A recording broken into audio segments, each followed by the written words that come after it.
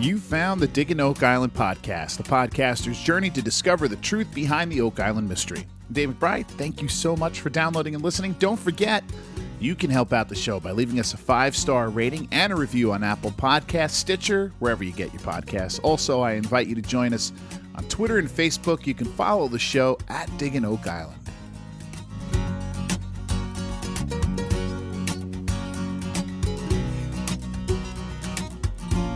We have some more great emails and messages from you guys to get to this week. I have to say, I am really forever stunned and humbled by your participation in this podcast, everybody who writes in. Thank you all so much for sending these incredibly thoughtful emails, seemingly every week, and putting so much time and effort into them, really. Anyway, without further ado, let's get to them. We're going to start actually over on Facebook, where we got a message from a listener named Graham who writes, "Hi there. I've been listening to the podcasts from the beginning, so I'm not fully caught up, but one of the episodes I listened to, you had someone on the podcast who said that pirates never really bury treasure. Hasn't it been confirmed that Captain Kidd had buried his treasure on Gardiner's Island? So don't rule pirates out." Really enjoying the podcast. Keep up the great work. Well, that's a great question, my friend. I believe you're referring to a podcast I released way back in September of 2019, right at the beginning of this podcast run, called There Be Pirates. There Be Pirates Here, or something like that. I interviewed a guy named Dan Conlon. He's the author of the book Pirates of the Atlantic, Robbery, Murder, and Mayhem off the Canadian East Coast. And Mr. Conlon did say in that interview that pirates do not, or did not, bury their treasure. And yes, you're correct, Graham, when you point out that Captain Kidd did indeed bury a treasure on Gardiner's Island just off the eastern shore of Long Island in New York. But Graham, the circumstances and the details behind that Kidd story is what really makes the difference here, right? Okay, this past off season, we produced what did we do? Part 1 and Part 2 of a podcast series will continue about the life and times of the great Captain William Kidd, and I promise we will return to that story this summer. I get asked about that all the time. But we didn't get to this part of his story yet, so let me give you kind of a little preview of what's to come in those podcasts. Without giving too much away, in the summer of 1699, Kidd heads to Boston to answer charges of piracy levied against him. While he was on his way there, he stopped off at Gardiner's Island, where he actually spoke to Mr. Gardiner and asked if he would be allowed to hide some of his treasure there so the government doesn't take it from him when he comes ashore. Gardiner grants his permission, and Kidd even takes Gardiner to show him exactly where he was burying it. Of course, with the proviso that when and if Kidd should return for the treasure, should any of it be missing, Gardiner would be held personally responsible. You can only imagine what that meant. Now, don't worry, Gardiner was well paid by Kidd for his troubles. Hardly the type of buried treasure story one associates with pirates, right? But the thing is, it's this story that led so many authors and screenwriters to weave these tales of buried treasure, of pirates coming onto the beach and digging a big hole and sticking a chest down there. As usual, the fiction tends to be a little stranger than the truth. And that's the case here. Yes, there is very, very, very little evidence of pirates burying treasure.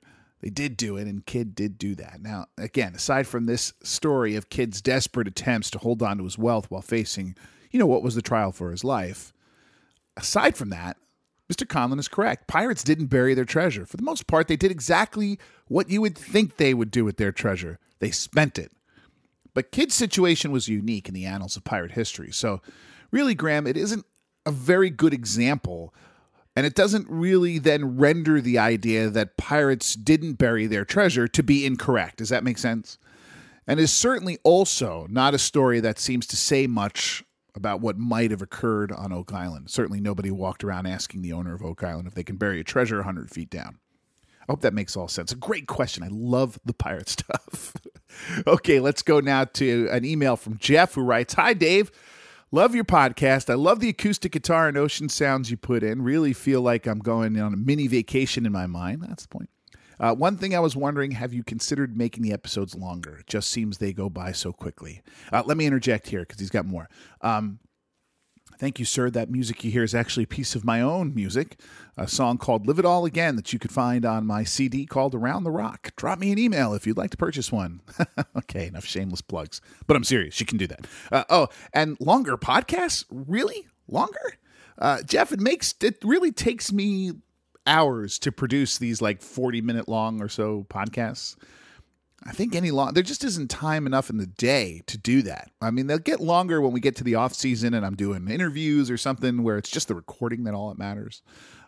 Also, I couldn't bear the idea of listening to my own voice for any more than I already do. But I appreciate that. And I take your suggestion not only as a good suggestion, but also as a compliment. Thank you. Jeff continues, as for the show, they've really gotten bogged down by this road, haven't they? I'm curious if it is just me, but Rick just doesn't seem to have the same enthusiasm he used to. He used to be the most optimistic, and now it seems like he's just going through the motions. I get the sense he's lost his zeal. It's no longer him and his brother together to pursue their childhood dream of solving the Oak Island mystery. It's now just a TV show, and he's just playing his part. Marty actually seems to be the one selling it more this season, and he is always the skeptical one. Perhaps Marty is the one benefiting more from the arrangements made with the show's producers and more accommodating to the concessions being made. Also, what's up with Jack? He's never on the show anymore. He was my favorite, and now he only shows up once in a while when they gather in the war room. I mean, they show he is there, but he never does anything anymore. What's the deal? I've always enjoyed when Jack and Gary would go out together to metal detect certain areas. I was thinking those two even should have their own spin-off show. But now they always send someone else out with Gary. Did Jack do something wrong behind the scenes? Thanks, Jeff. All right, well, Jeff, I'm laughing because I can't speak to where Jack has been. What I can tell you is we know this season was an incredible challenge for the team on almost every level. And who knows what happened or when things were filmed exactly and all that kind of stuff, things that you're seeing.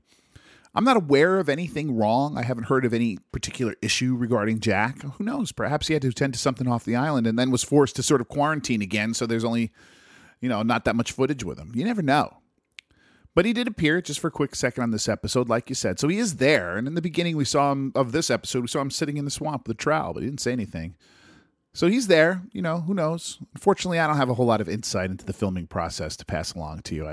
That's not really the focus of what I want to do.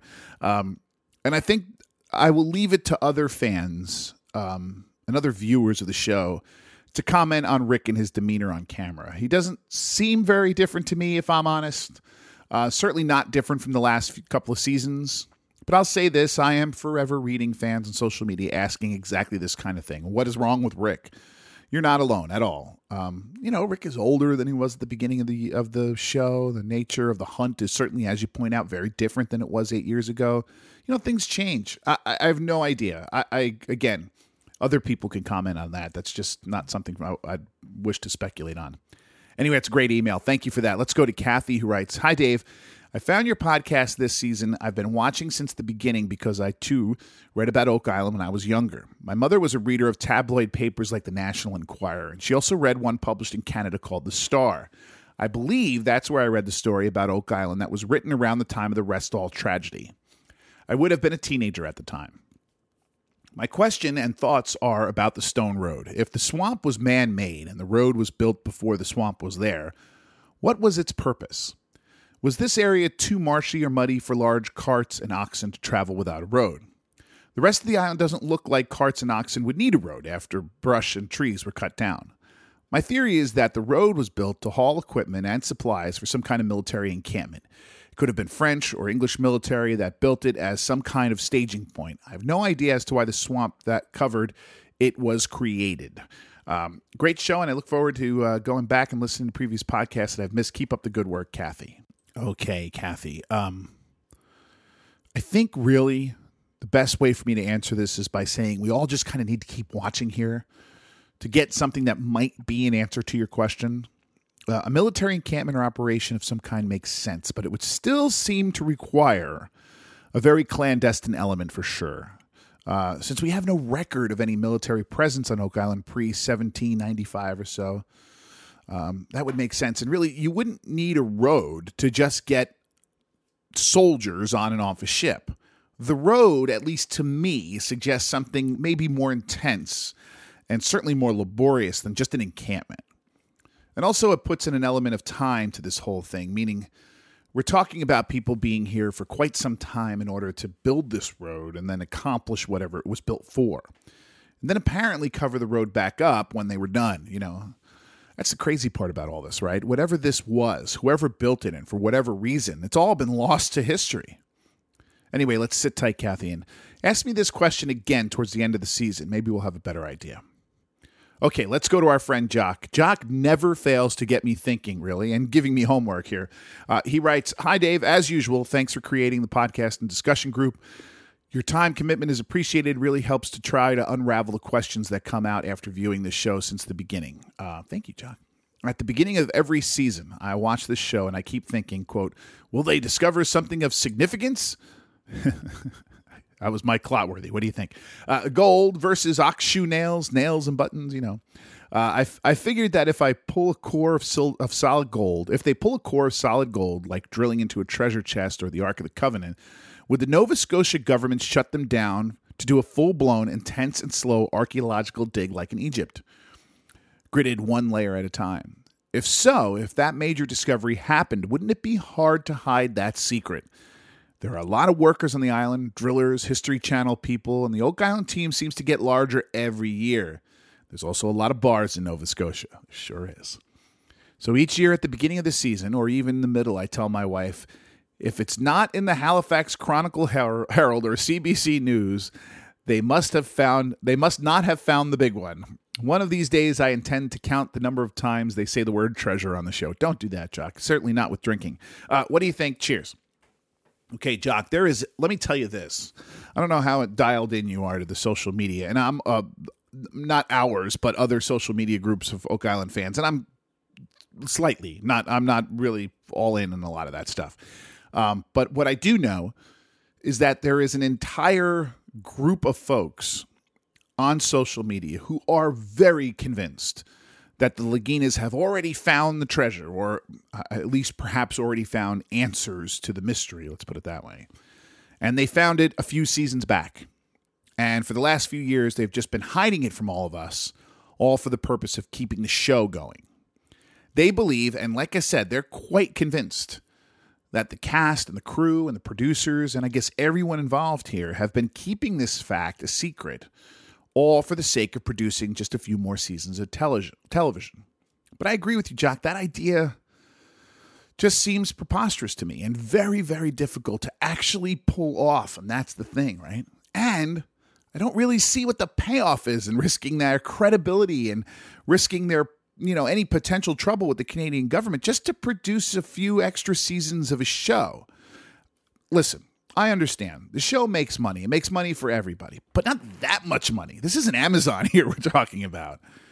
No, unfortunately, I think they're still looking. And unfortunately, I think the chances are they'll still be looking, even after maybe the History Channel loses interest in all this. Anyway, that's my thoughts, Jock. Let's go to Doug now, who writes, Dave, I just found your podcast this year. Great job. Thanks for being a voice of reason. I have a question unrelated to the most recent episodes that bothers me. Last year, maybe, it all kind of blends together. A diver went down to C1 looking for the gold-colored spots. As he scraped one off, a coin-like item floated past his hand and disappeared into the depths. Unfortunately, the diver is out of time and visibility is 0, so he comes up. Did they ever go back and scrape the sides and collect the spoils? It seems like the guys on the island saw a coin-type thing float past the diver's fingers and then just moved on. This could have been the real first treasure on Oak Island. And the first family of Oak Island is busy digging up what could be a road. Did I miss something? Why not put something at the bottom of C1 to collect everything that falls off and scrape the sides several inches deep and bring up the spoils? I know it's more difficult than I stated, but come on. They could get it done. Thanks, Doug. Well, Doug, first, welcome to the podcast. Thank you so much for listening, and we're glad to have you here. Keep writing. Love to have your participation. Let me let you in on something that, as a new listener, you may not be aware of, something that I say all the time here on Diggin' Oak Island, something that I promise you, if you keep listening, you will soon be sick of hearing me say this over and over again. But here's the simple thing. If they find an artifact or the evidence of an artifact, something that looks potentially incredible, but said artifact is seemingly never heard from again. It's never cleaned up. We never extract it or take it up to an expert to look at. Nothing. Then the show's very silence on the subject is all the information you need to determine for yourself why you have not heard anything more about it. Now, keep that in mind. Having said all that, I think, though, with this particular example, there might be another element. There might be a good excuse here. In order to really get down there into C1, you probably need one of those giant oscillators with a huge can to stick in the ground to get to the bottom, to send a diver down there, which is something that you said. But there's also the possibility of putting a hammer grab down there and other things, as you mentioned. But I think this year that's a lot more difficult due to the COVID shutdown between with the border between the U.S. and Canada being shut down.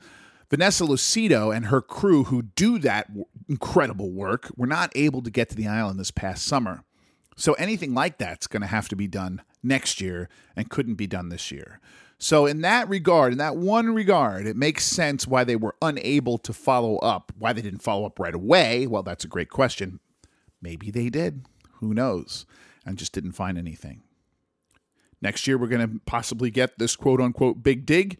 So who knows? Thank you again, Doug, and I certainly hope to hear from you again.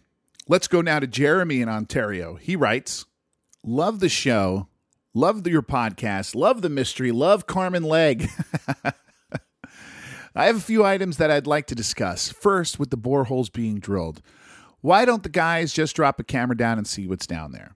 You might find walls in the tunnels that could enable them know which way to drill next. It really reminds me of the old Battleship board game.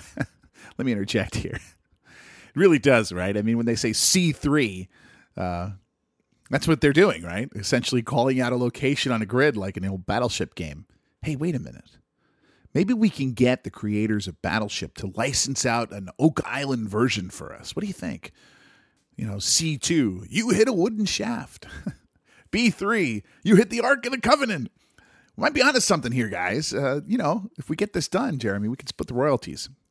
And also, do you think a camera down such a small hole would be very useful? I mean, I guess C1 was about this small when they first found Charles's gold-colored thingamajig, with a little camera.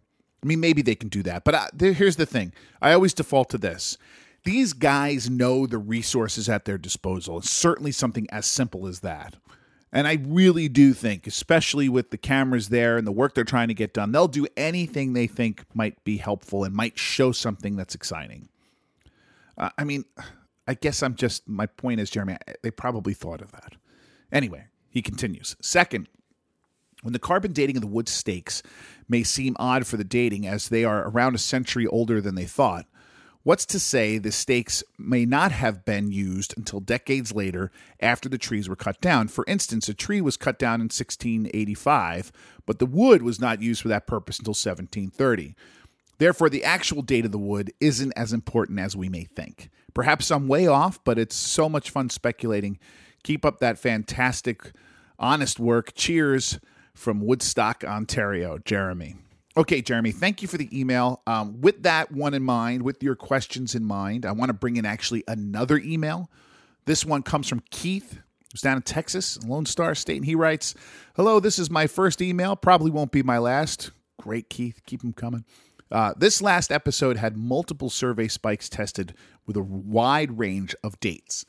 I've always had a suspicion that carbon dating of wood might not be accurate or is being misinterpreted. I finally went down a Google rabbit hole. I found that carbon dating tells you when the wood died, and there is something called old wood effect. There are different explanations and descriptions of this. One is using repurposed wood. Let's say a shaft was built using wood from an old ship. The date of the wood is when the tree was cut down, not when it was installed into the shaft. Another is the center of the tree is older than the outer bands. If a piece of wood was planed down, you have removed the younger portion and are getting a false older date. There is also an effect from the spot picked to test. The spot might have prematurely died due to insects or fungus while the tree itself was still alive.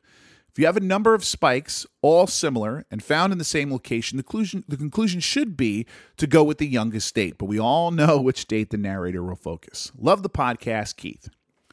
Keith, thank you so much for that. The way you put that is exactly the kind of question a lot of people have. What are the variables with carbon dating? And I think you did a fantastic job for us there. Thank you so much.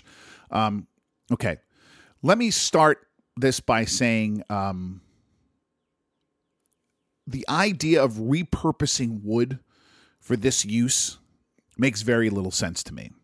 Because if you think about it, if we're talking about the dates when we're talking about it, if we're talking about, before the 1790s when houses started being built on Oak Island, then this wood would have to come from a ship, because there weren't any houses or barns in the island or even anywhere really in that immediate area the earlier you go back, right? And honestly, Keith, breaking apart a ship and using that wood to build the cribbing of a shaft, I mean, really? I've heard this argument, and I've said this so many times over the years. That just doesn't make any sense to me. And people have tried to convince me I'm wrong, but it just makes no sense. Folks, why would anyone do that? First, are you saying they had a spare ship hanging around that they could take apart and use? And do you really think that dismantling a ship and finding just the right size piece of lumber for the job is somehow easier than just cutting down one of the thousands of trees surrounding you and then cutting that down to just the right size for whatever you need? Besides the incredible logistics of trying to dismantle a ship on a beach compared to just taking an axe to a tree on the side.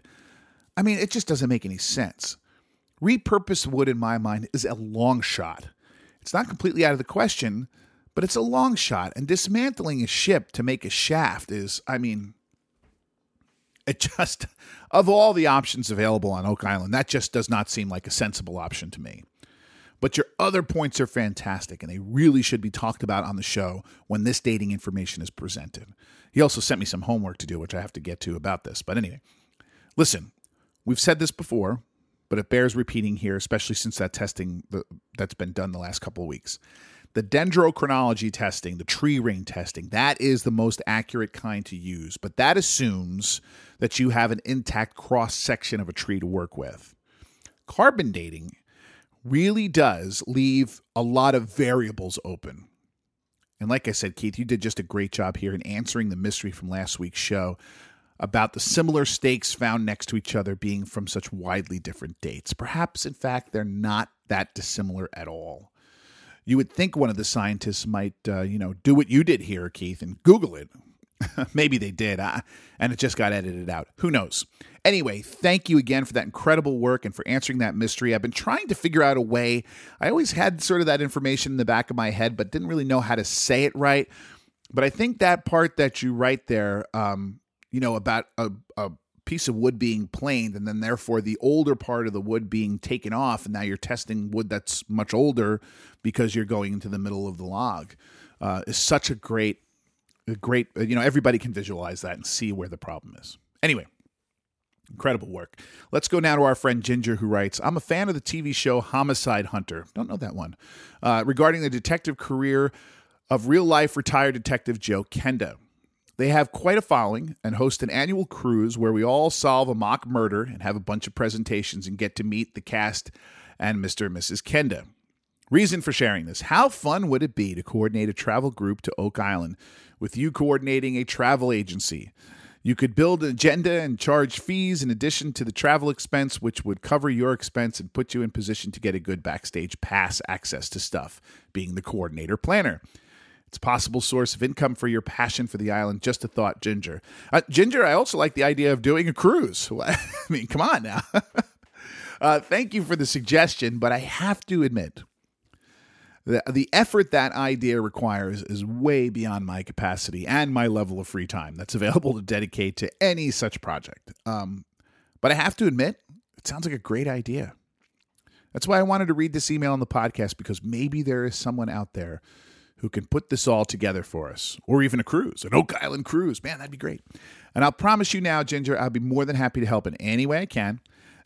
We can even record an episode there, at the island, or maybe at the pool bar if we choose a cruise. I think I'm a little fixated on the cruise idea. Anyway, thank you once again, Ginger, for writing in. It's time now to turn to our friend Daryl, who, along with Jock and a couple of others, really have offered so much of their time and energy to this podcast just with their own research and time. They give me a lot of homework to do. Can't get to all of it sometimes. And again, it's not just the two of them. There's a few others. Can't thank you folks enough for this. Anyway, Daryl writes, while wandering aimlessly around the proverbial rabbit hole, I got thinking about something you said. I'm going to paraphrase. No matter what is said by the archaeologists or geologists on the show, the producers are only going to let us hear what they want us to hear. So on the Infonet, I went, I didn't know the French, Acadians, and Mi'kmaq warriors attacked Lunenburg's Protestant settlers several times in the early and mid-1700s. A number of men were killed. A wife of one of the deceased and his children were taken to Quebec as hostages and kept for ransom. The British commenced to constructing several garrisons and blockhouses to protect the settlers. There must have been an urgent requirement for bricks, pine tar, lumber, etc. In colonial times, bricks were manufactured on the spot or relatively nearby.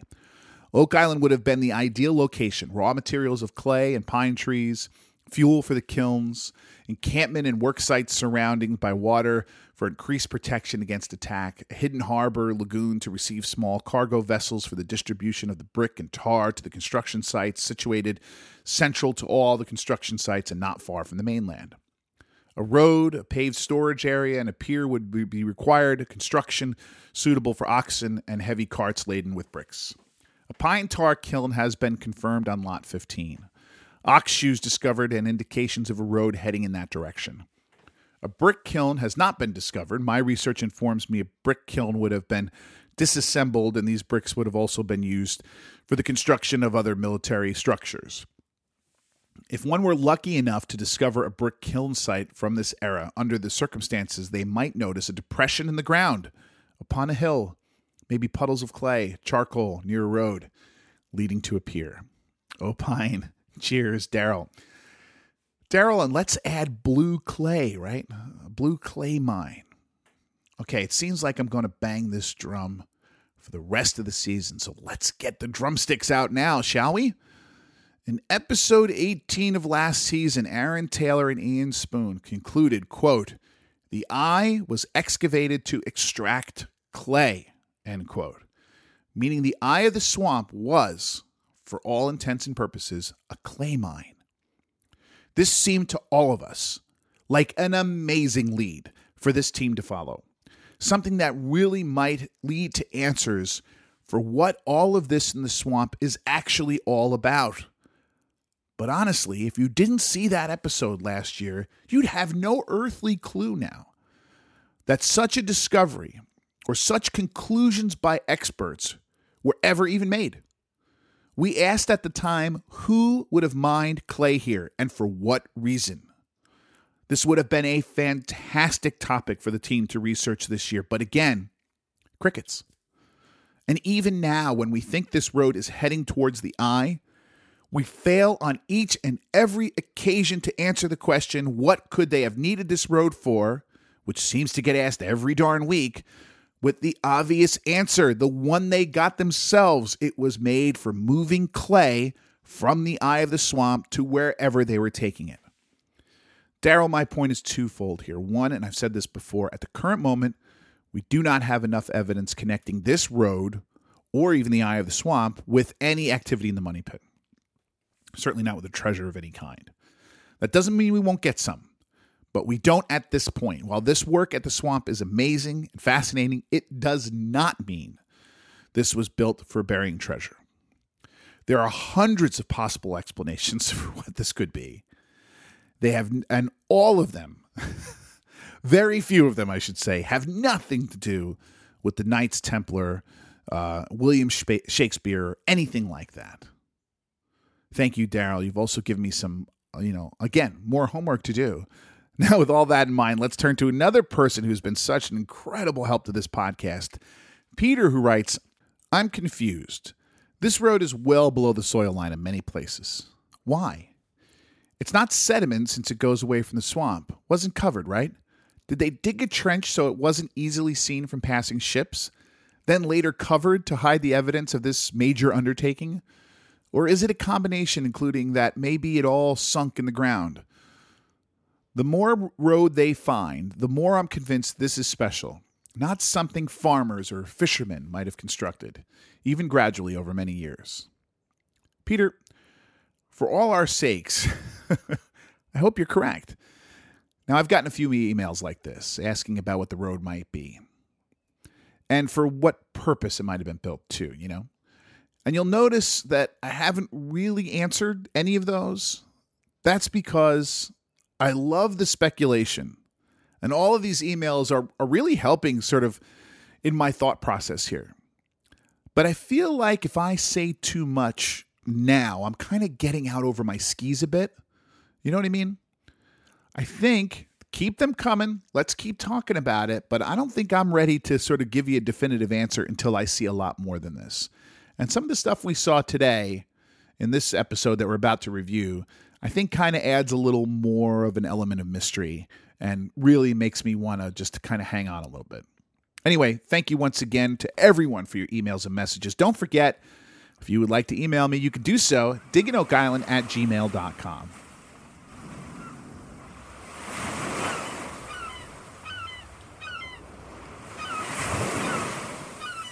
All right, it's time to turn now to Season 8, Episode 19 of The Curse of Oak Island, called A Loose Cannonball. And I want to begin this review with the first War Room Theorist meeting we've had in a couple of weeks. I used to call them crackpot meetings, but I'm not going to do that this time because the focus of this meeting is author James McQuiston, who is by no means, in my mind, a crackpot. Now, whenever these scenes start to come on, I really sort of get up and sit up straight and get my pen ready. I love these scenes.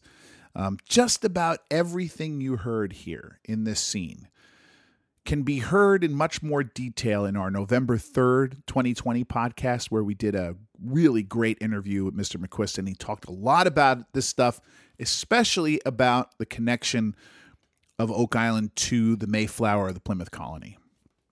Now, I know Mr. McQuiston has been coming here with amazing stuff, and he's even now coming up with, as I've spoken to him, coming up with even more than what he talked about in our last interview. But none of that seemed to be added here in this show. So what's the point of all this? Basically, Mr. McQuiston's research has found what really is an astounding connection between Oak Island and the three groups he named, the Freemasons, the Knights Baronet, and really astonishingly, the Plymouth colony and the Mayflower.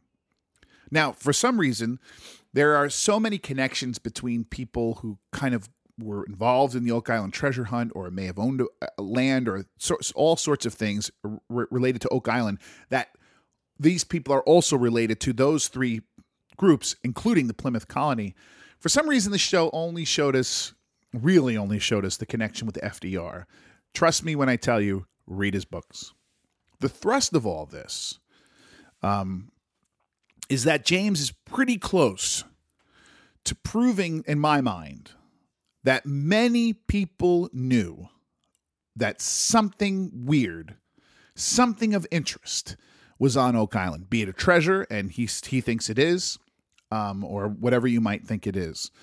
But people, long before Oak Island became a cultural phenomenon of a mystery, there were many people who knew about this and who came there looking for it. Now, could these people have predated the original discovery? Were the original discoverers not there on purpose? Again, read his books. I can't believe in this War Room theory how much they must have left out. I mean, every time we talk to Mr. McQuiston, he tells us about how he's on with them for hours. And then you get really what is a few minutes of a scene. Why they didn't just allow the guy to talk some more about this relationship to the Plymouth colony is, it is incredible, the connections he found. So for you, I really do recommend that you read his books and listen to that podcast. I'm convinced that James McQuiston's theory is the most comprehensive and well-researched theory out there right now. All of his stuff is required reading for Oak Island fans, if apparently not for Prometheus. If you want to find, listen, there's a lot of sort of skeptical theories that are making the rounds out there now, but as far as a treasure theory that is currently unfolding in front of us, McQuiston's is the best. Just Google the guy and start reading.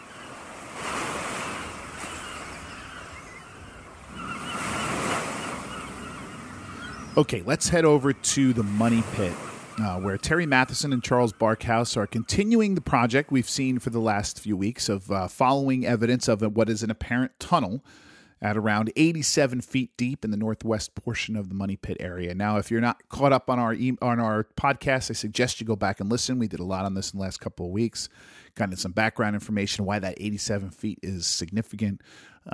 Anyway, here we see them digging a new hole. I forget the name of it. It was another one of those battleship names. And they find more wood at the same depth. Now, I think Terry said that this new hole that they're digging here, he said, I think 5 feet from C1. The hole we mentioned before, the Charles Barkhouse hole with the possible gold in there. Later in the episode, we have a sort of a Money Pit-related scene where Steve Guptill is working with Michael John to sift through the spoils of a hole, I think another battleship one, E25.2, I forget. I might have that one wrong. But I always find it funny that Steve Guptill, this surveyor, is sifting through the spoils. I mean, clearly not his area of expertise, but you see here how some of these guys, Steve and Charles and these guys, really, they'll do anything. They're just in part of the team here, and they'll do whatever it takes, and I like to see that.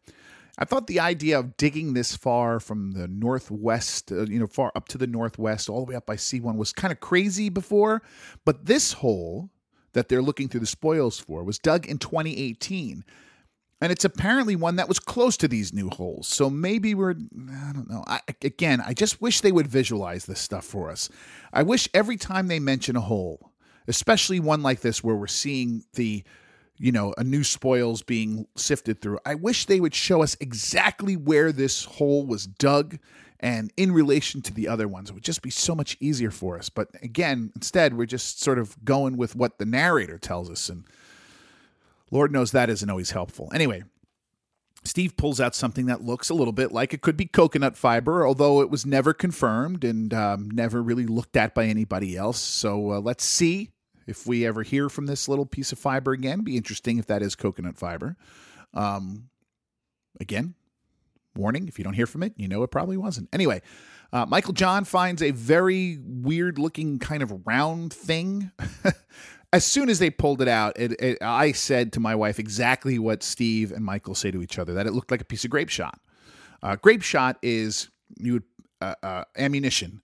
You'd put a load of grape shot into a cannon and you'd fire it off, and it would be almost like a shotgun effect where it would splay across wherever you were shooting it towards. Now, the narrator says that grape shot was used, quote unquote, used to sink warships. Listen, grape shot was used in many, many, many artillery applications, not just for sinking ships. It's not just a naval ammunition. It was used in basically every artillery application you can think of, and probably most often on land against armies approaching. Now, Marty takes this artifact, this little round thing, to the interpretive center to show it to Gary Drayton, the metal detector, and Laird Niven, the archaeologist. Now, Laird doesn't seem to have a whole lot to say on it, which is kind of curious. He makes a couple of sort of strange faces, so I have to wonder what the editors know that we don't. But Gary declares it to be what he calls, I have a hard time figuring out what he was saying here, but I think he was saying a dress stone, and then he called it a gun stone, which makes more sense to me. Now, I'm not an expert on ammunition, and Gary knows a lot more about this than I do. But, I mean, I've never heard this expression dress stone before. I don't know what it is. Gunstones, I have heard, but only in relation to cannons, using a big stone as in place of a cannonball.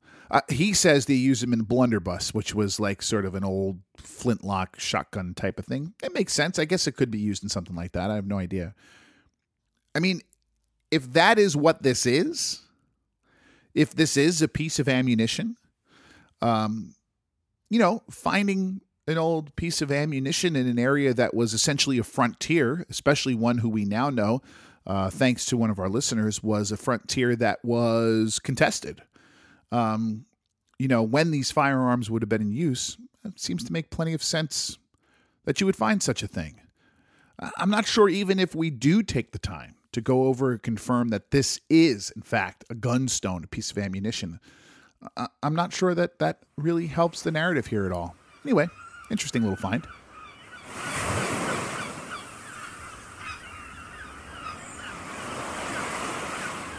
So let's finish up over at the swamp. This has really been the focus here, especially in this episode, really the focus of what's going on. Now, the episode begins with Rick meeting with archaeologists Miriam Emerald and Aaron Taylor, who are continuing their project of uncovering the possible stone road and finding exactly where it might lead. There's a nice visual here. We always, I got to point out when they do good visuals because they're few and far between sometimes. There's a nice visual here showing this possible fork in the road that we've been discussing a lot in the last couple of weeks. I said last week that this road was not going to tell us much about the treasure. And I think Marty even puts that best. I mean, maybe he didn't mean to put it like that, but he says that it, quote unquote, might lead us to information. So I think we're seeing some incredible stuff discovered here, just like in Smith's Cove. But Smith's Cove, you can see, you know the actual concrete connection between Smith's Cove and the money pit. Or at least we know the theory, right, of the booby trap tunnels running from Smith's Cove. We don't really have anything other than, a mysterious vibe that's connecting the swamp yet with the money pit. We got to kind of find that connection. Anyway, as they dig, Taylor finds stones that he says look very different. And then he starts describing them as possibly for a cellar or a foundation. Really interesting. Now, the show doesn't give us, here's my complaint again, doesn't really give us a good visualization of this. There's no side-by-side comparison with these stones for the cellar and the ones for the road. So we really just kind of got to take his word for it. Later, even Ian Spooner, the swamp doctor, comes in to have a look. And he describes what this is as rock on rock and says it's stacked. Again, there's no visual for us as viewers to understand exactly what he's saying. So we just kind of have to take his word for it on this. Also in this scene, Taylor says he believes a branch of this road leads towards the eye of the swamp. Here is where I was hoping, against all hope, I guess, that we would get a reference or at least an explanation to the blue clay from last season that we discussed earlier. Here it is.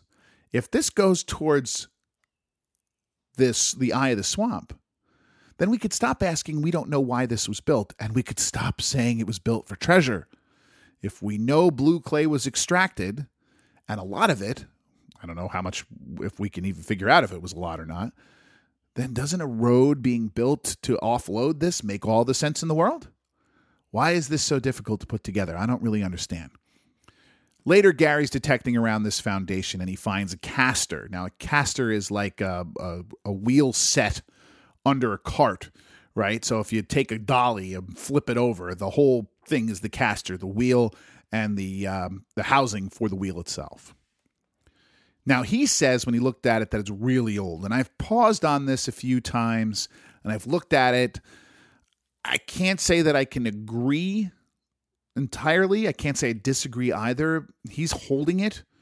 It just didn't look all that old to me. But, if we see it again, if we see it cleaned up and we see it kind of put in as evidence, then we know. If we don't see it again, as I tell you, then we also know. Now, towards the end of the episode, we see Miriam Emerald joined by Rick Lagina, Steve Guptill, and Michael John to help out in digging this feature, this cellar feature that we see. Great little side note. In this point, Michael John has been upgraded to treasure hunter. Sir, let me warn you now. There are bad things that come with that label, I have to tell you, including a desire to always try and find this treasure. While digging, Mr. John finds a small void, a hole or a cavity in the ground, a strange-looking little void there. Now, this is followed by Rick Lagina obviously having a great time talking to his friends here and speculating about what this hole might be. But really, that's all this really was, right? It's just sort of Rick having fun. You could tell from the look on his face. Now, it wasn't all made up out of whole cloth. Rick mentions that this area that they're digging is very close to the home of Anthony Graves. Rick says that Graves he calls him every bit the enigma that Samuel Ball is, and he's not wrong. Graves bought a lot of land on Oak Island, including the Money Pit. But he was always just sort of on the periphery of the search. He was always there for many, many years, but never directly involved. And then he talks about this legend. And let me read to you from Darcy O'Connor's incredible book, The Secret Treasure of Oak Island, where he talks just a little bit about Anthony Graves and this legend. He writes, "One long-standing legend concerns Anthony Graves, who purchased much of the island after John Smith's death in 1857. Graves built his house on Judrey's Cove and lived there until he died in 1888. Graves is rumored to have occasionally purchased supplies on the mainland with Spanish coins of gold or silver. In 1930, a silver Spanish coin dated 1785 was found near the foundation of his house. Another coin, a Spanish maravedí, said to have dated to 1598, was supposedly found in 1965 near Judrey's Cove, though the coin's authenticity is suspect.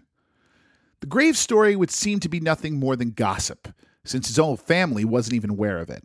Graves' granddaughter, Florence Eisenhower, told Mel Chappell in 1955 that she hadn't heard of any discovery of treasure by her grandfather, but she did say that her aunt, Sophia Sellers, Graves' eldest daughter, quote, believed that if any treasure were buried on Oak Island, it was carried away because she remembered a vessel coming into the cove one evening and it disappeared or departed before morning, and there were marks in the sand on the shore like a barrel having been rolled out, end quote. So as you can see, and the reason why I read that to you is, around a mystery like this, there is always legend. There is always rumor. Do we know Anthony Graves paid for things with Spanish gold from a treasure that he found? No, we don't know that. Could it easily be that somebody found a Spanish coin in 1930 and then the legends evolved after that? Yes, it absolutely could. So it's hard to sift through all of this sometimes, and that is the challenge. But like I said, Graves is kind of a mystery.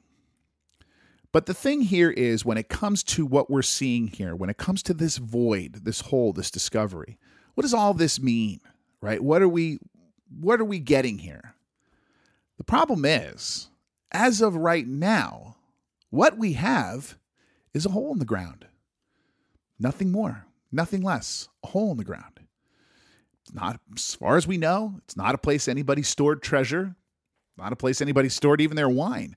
We don't know anything about it. So we just kind of have to sit tight and wait and see, and not jump to conclusions.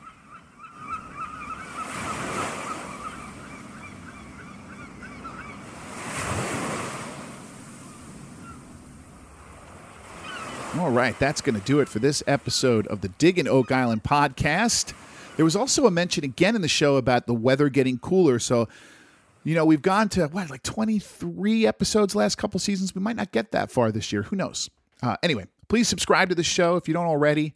Anywhere you get your podcasts. And if you are enjoying the show, please, please, please do me a favor. Leave us a 5-star rating and a review on the Apple Podcasts or wherever you can do that. It helps to get the word out on the show, and it's, actually helps to bring more listeners to us. A big thank you to everyone who's done that already. I really do appreciate you taking the time out to do that. And I especially thank you for the kind words about the show. Also, if you have any questions or comments that you want to send directly to me, you can do so via email is the best way, really, at digginoakisland@gmail.com. A little warning I like to tell you here. Keep in mind, if you send me an email or even a message on one of the social media platforms, that I might just answer that here on the podcast. So if you don't want your message read to the listening audience, just make a note of that for me, and I'll do my best to respond. You can also follow us on Facebook and on Twitter. We are at Diggin' Oak Island. Give us a like or a follow there. It'd be much appreciated. It's a great way to kind of follow along what we're doing on the show and also to interact with other listeners. So until we speak again, I'm Dave McBride. Thank you for listening to Diggin' Oak Island.